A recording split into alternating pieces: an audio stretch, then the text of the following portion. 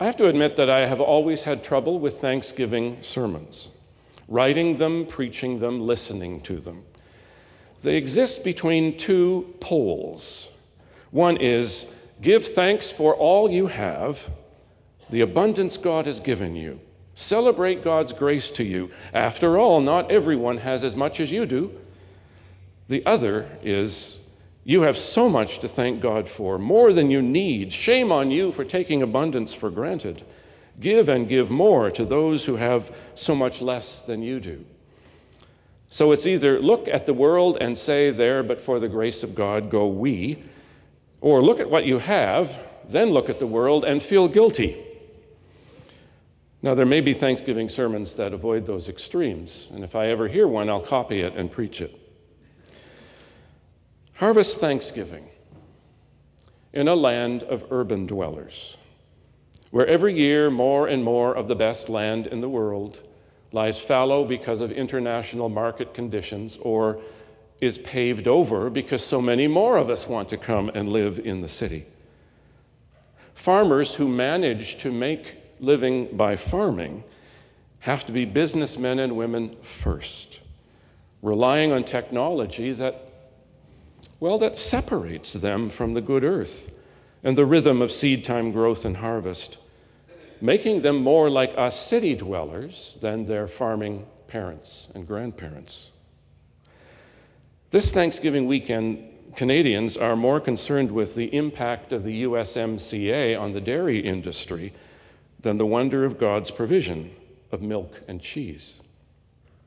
I live next door to a Loblaws, and they have all kinds of wonderful things in stock for Thanksgiving. Some of those things actually come from Ontario. I'll wait until they're marked down on Tuesday to fill my freezer.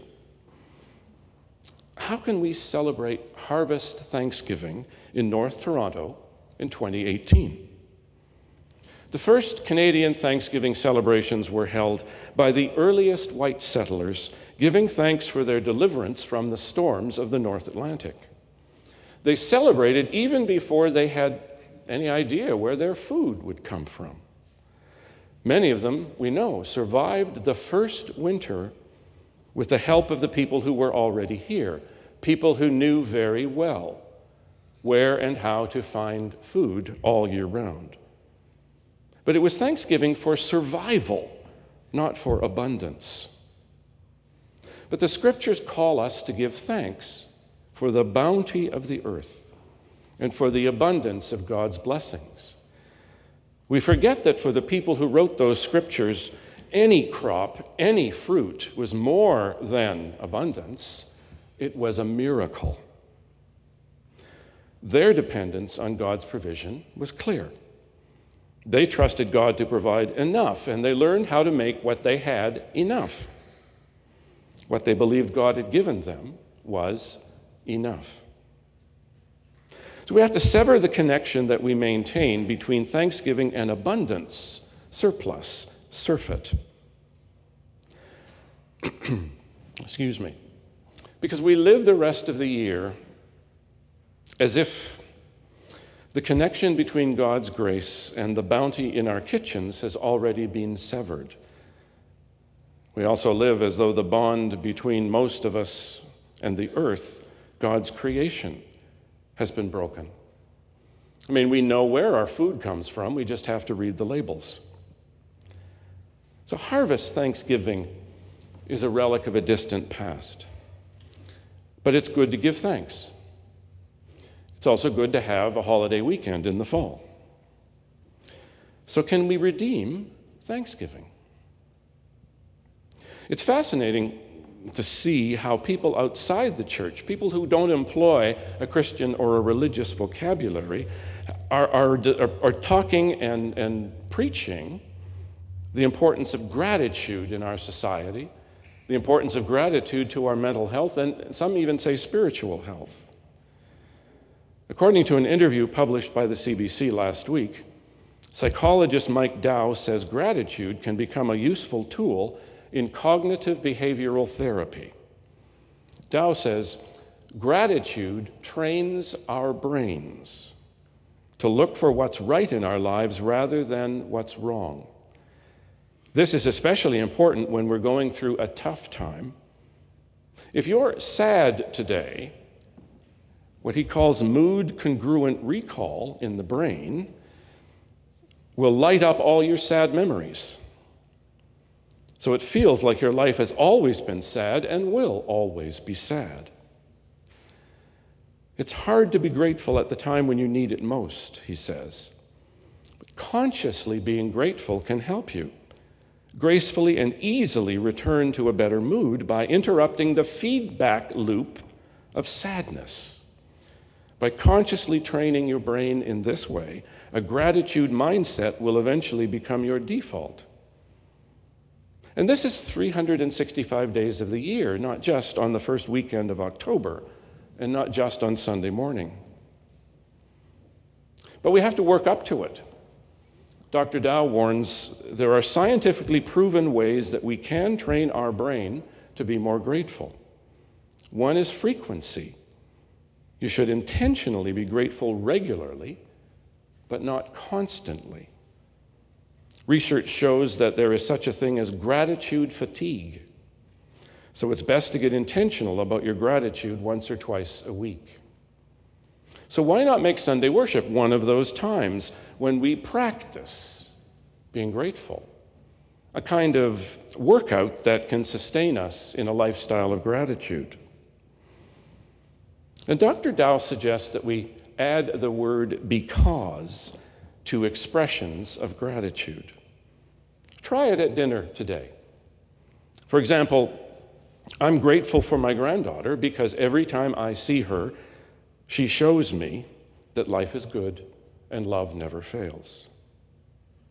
And Jesus tells us to be specific too. He says, look at the birds of the air.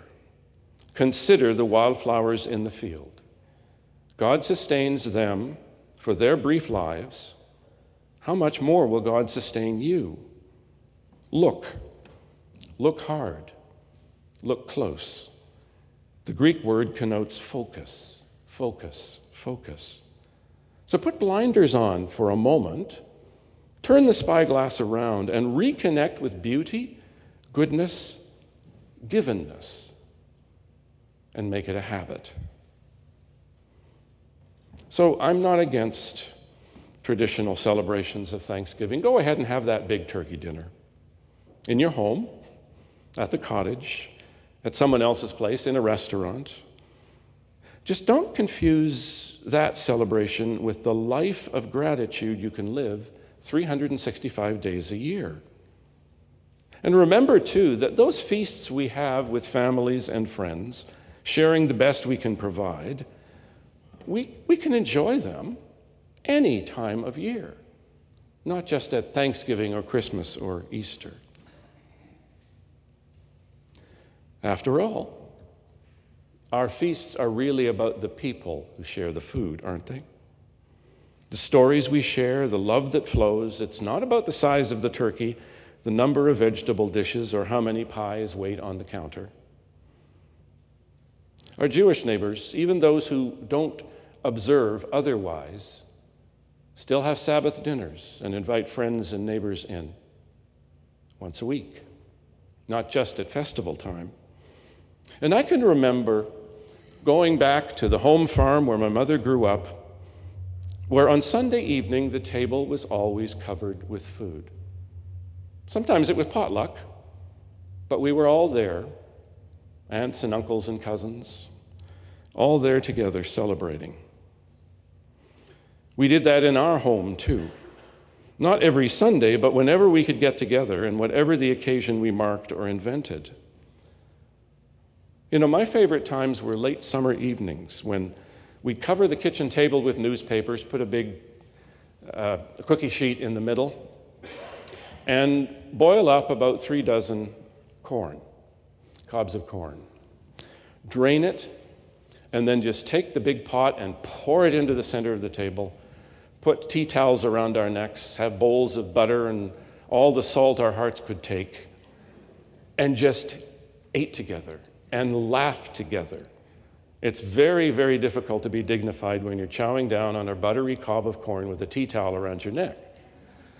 And so we just were together. There was always a pot on the floor to catch the cobs. So yes, we were thankful for the corn and the butter and the salt, and Mom on her knees on the back porch cooking all that corn on a hot plate so as not to heat up the kitchen too much. But it was the connections made and remade, the stories, the laughter that made the memory.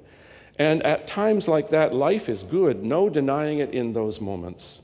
And all we can say is thanks, and it can happen any time.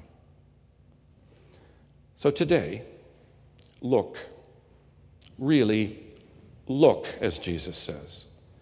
Recognize the givenness of life itself, the simplicity and the intricacy in the smallest beautiful thing you can hold in your hand or draw close to see, touch, smell, even to hear the vibration of life within it. The givenness of life. These are probably the most quoted words of one of my favorite preachers and authors, Frederick Buechner. This is one of the ways he defines God's grace, God's generosity to us. The grace of God means something like, here is your life. You might never have been, but you are because the party wouldn't have been complete without you. Here is the world. Beautiful and terrible things will happen. Don't be afraid. I am with you. Nothing can ever separate us. It's for you I created the universe. I love you. But Buechner says there's only one catch. Like any other gift, the gift of grace can be yours only if you'll reach out and take it. And maybe being able to reach out and take it is a gift too. Today, rediscover something that you take for granted. You have forgotten that you can't live without it because you can't remember ever living without it. That something may even be your relationship with God. Amen. Glory to God.